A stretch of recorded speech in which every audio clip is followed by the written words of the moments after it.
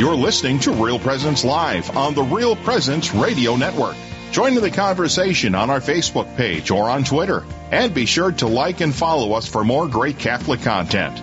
Now, back to the show. And welcome back. Thanks for joining us. I am Heather Caro. Yeah, we're very happy to have you joining us. This is Deacon Paul Trinan. We're broadcasting today. It's kind of a unique day. Every other month we broadcast from the Abbey of the Hills Retreat Center up in northeastern South Dakota. And so we've had a couple of varied guests this morning, Heather. We had one who we started off with was a local farmer, kind of experiencing some grief with his father passing away. Then we transitioned to a priest from the New Ulm Diocese, talking about a beautiful way of prayer, of entering in more of a relational prayer with our Lord that we were just bantering about. Yep.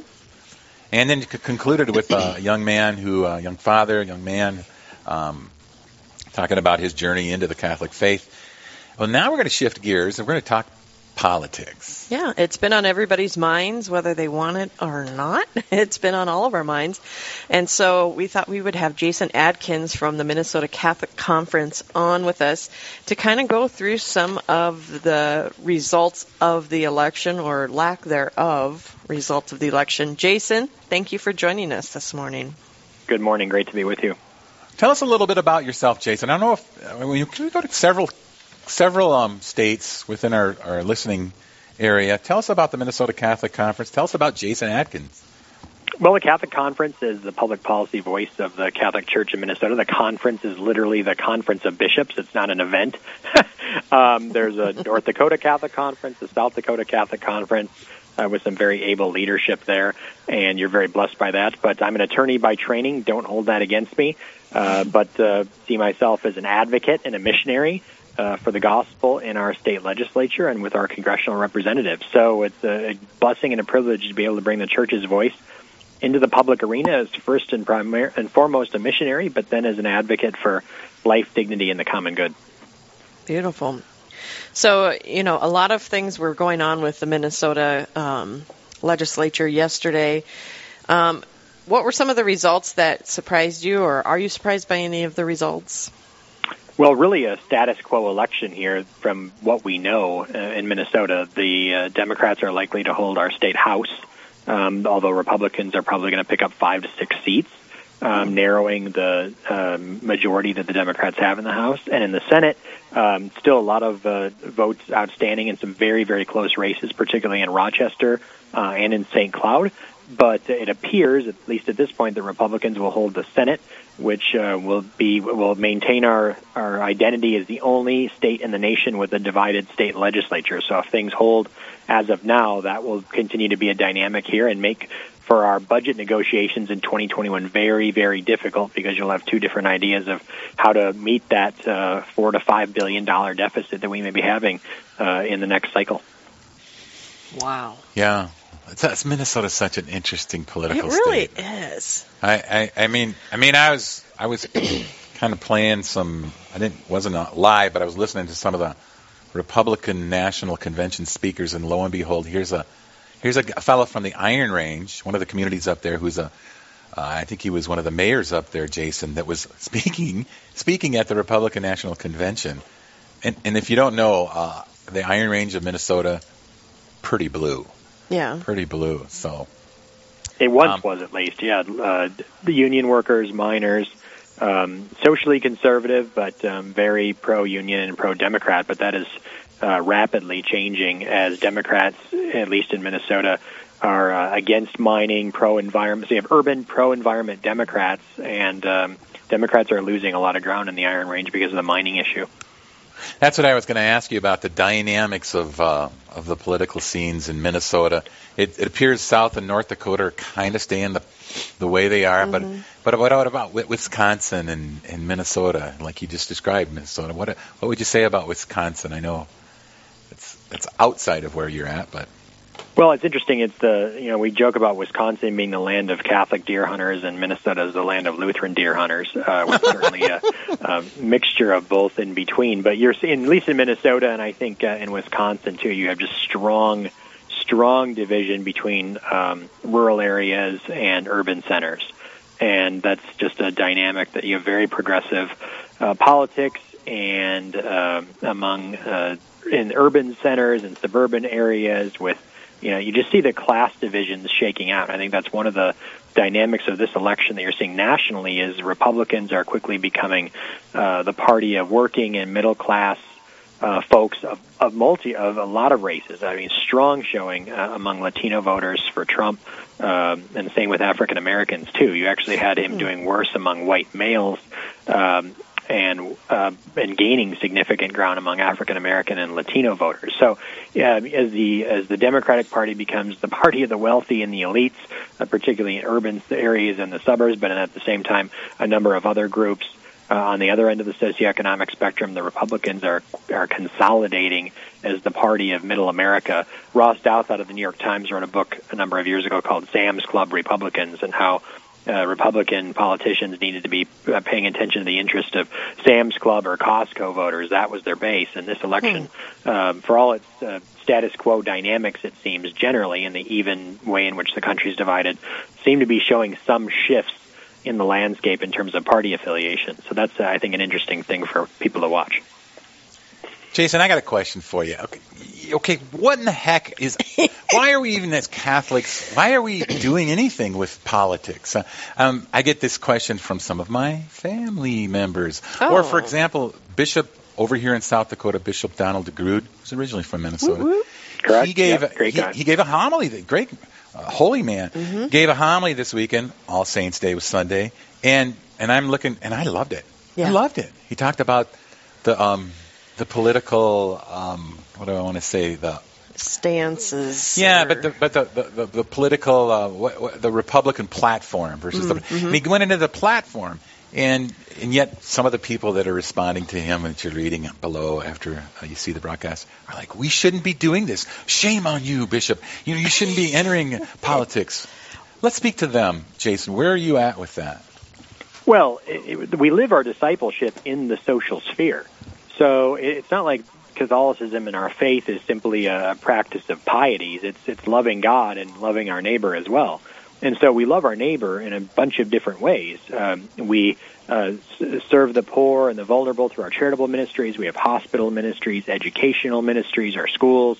So we live our faith in society and in social life. And part of social life is political life, making laws where we as a community decide how we order our lives together. We have to create structures that promote human flourishing and the common good. So when we participate in that process, and that's what the church calls us to do, is to participate in social life and the political process, we work for the good of our neighbor. That's the very definition of loving our neighbor. Hence, Pope Francis, speaking with the mind of the church, says politics is one of the highest forms of charity because it serves the common good. So this idea that we need to just focus on the gospel and not get involved in politics is a false dichotomy. Certainly we don't need to be partisan.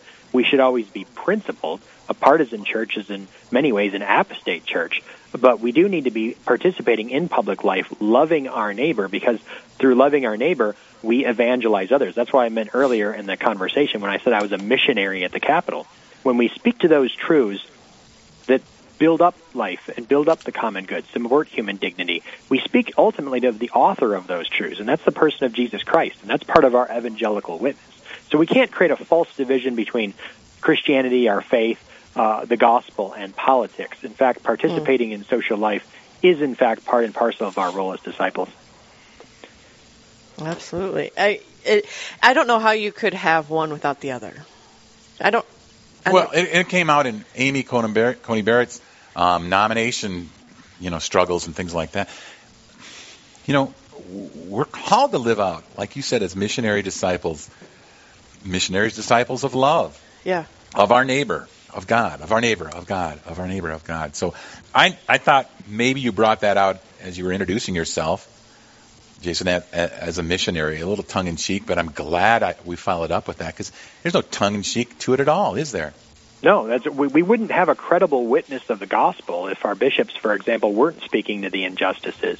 If you go back and look at the church's missionary witness, one of the reasons that the bishops, the Pope Leo XIII and Rerum Novarum, they defended the trade unions and the working unions, because if we didn't reach people in their moments of need and their moments of existential crisis, How could we evangelize them? The same with Pius XII with regard to migrants and refugees after World War II, demanding that part and parcel of our witness as Christians was to reach out to displaced persons who, in that time of deep need the care and pastoral solicitude of the church.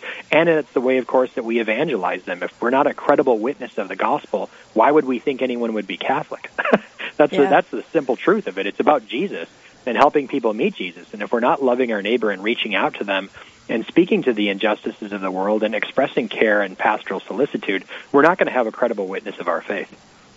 Amen. Well, and, I'm going to be completely honest because I always am. And I don't like politics. It stresses me out. It makes me nervous. I don't like it. But it's not always about what you like and what you don't like. Sometimes you just have to be involved because it's the right thing to do. Whether you that's like how it or it's not. That's how it's a form of charity, and it requires sacrifice. Loving your neighbor is not always a pleasant thing to do. Love in dreams is easy. Love in reality is difficult, as both Dostoevsky and Dorothy Day said. It's a challenge, but you've got to get in there, and you've got to.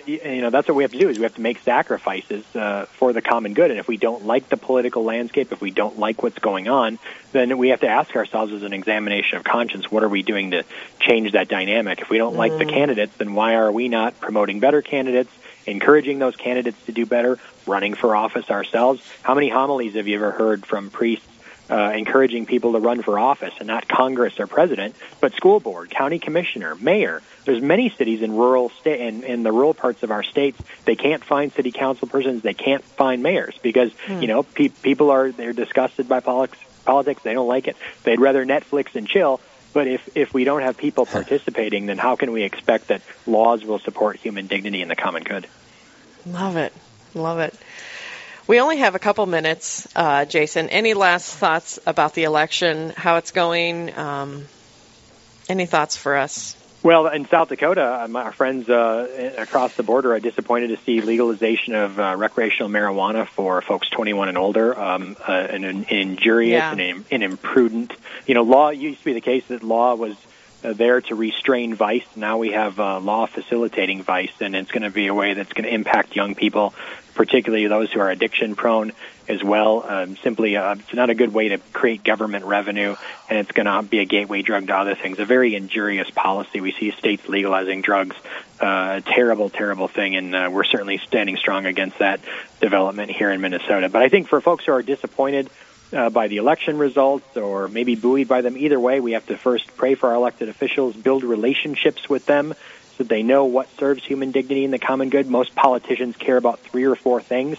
The rest of the issues, they're looking for direction from their constituents or their parties. So it's important to both shape the parties, but then at the same time be in relationship with our legislators throughout the session. The phones are not ringing off the hook at the Capitol, as I like to say, and 5 or 10 people who care enough about an issue can really make an impact with their state legislator. Wonderful reminder. Wow. Thank you, Jason. Jason Adkins from the Minnesota Catholic Conference. We appreciate your wisdom, your words of encouragement, your words of counsel towards this very, very important political process. Not only important last night, but it's important going forward. Absolutely. Thank you, Jason. Thank you. And then folks who want to learn more, mncatholic.org. Again, mncatholic.org. They can join the Catholic Advocacy Network and be engaged all session with us at the Capitol. Wonderful. Thanks, Jason, for your work. God bless your missionary discipleship. And you too. Thanks so much. All right. All right. Well, Deacon, that's the end of our show. That means that we're going to hear what's happening tomorrow. Eli, what have you got for us? Hey, thanks, Heather. Got a great show coming up tomorrow morning, 9 to 11 a.m. Central. Great show, just like today's show, hosted by Monsignor Patrick Schumacher, coming to you from Corpus Christi Church in Bismarck, North Dakota. They'll start off with Ken Darnell and a lot more with a roundtable discussion on faith and business. Then, in the second hour, Father Josh Eli of the Diocese of Bismarck will tell us the importance of remembering the dead. All this and so much more is coming up on the next Real Presence Live. That's tomorrow morning, 9 to 11 a.m. Central. Of course, you can hear that right here on the Real Presence Radio Network, also online at realpresenceradio.com or on the Real Presence Radio app, anytime, anywhere around the world. Right back to you. All right. Thanks, Eli. Faith and business. I love it. I know. They're going to have a round table, so I'm really going to tune in to listen to hear how that goes. I think it's going to be definitely interesting. Yeah. my other life, I'm a business owner, and that faith and that business has been so incredibly strong and in the fiber that goes through our business. So really encourage folks to listen in, especially you young business owners. Get some of these words of wisdom and just we talked about jumping off the cliff and of faith and stepping off the cliff of faith as a business owner. That's one of the most beautiful things I could encourage folks to do. So good show tomorrow. Good show today. Good show today. It always goes by too fast. Yeah, that last speaker, Jason, man, he was really, really on point. I know. Boy. I was just, and I'm always honest. Politics are rough for me, but it's one of those things, one of those vices you just have to. Love and dreams is easy, he said. Love and reality, that is sacrifice. Anytime God calls us to love, it always involves sacrifice and uniting our sacrifice to His. And so that's just a beautiful thing. Just keep persevering. Sharp, man. Yeah, Sharp. I love that he reminded us that we have to keep on it. And reminded us to pray for our elected leaders. Yeah. Pray for our elected leaders. And we don't know who's going to win this presidential thing, but we as Catholics need to commit to praying for our next president. Mm-hmm. No matter what. No matter what. Deacon, will you send us off in prayer? Let's begin that way. In the name of the Father, Son, and the Holy Spirit. Amen. Thank you for being present to us today, Lord. Thank you for opening our hearts to your real presence in each other. We pray for our elected officials. We pray that your holy will may be done in our nation and in our hearts. We ask this through Christ our Lord. Amen. This has been Real Presence Live on the Real Presence Radio Network. Real Presence Live brings you inspirational stories of faith and a look at the good and holy things happening in our local area. Weekday mornings from 9 to 11 Central. Tune in for an encore of each show beginning Saturday morning at 6. Get the podcast any time of day or night at yourcatholicradiostation.com or on the Real Presence Radio app. And remember, you can be a part of the conversation through Facebook and Twitter. Real Presence Live. Local, engaging, and live on the Real Presence Radio Network.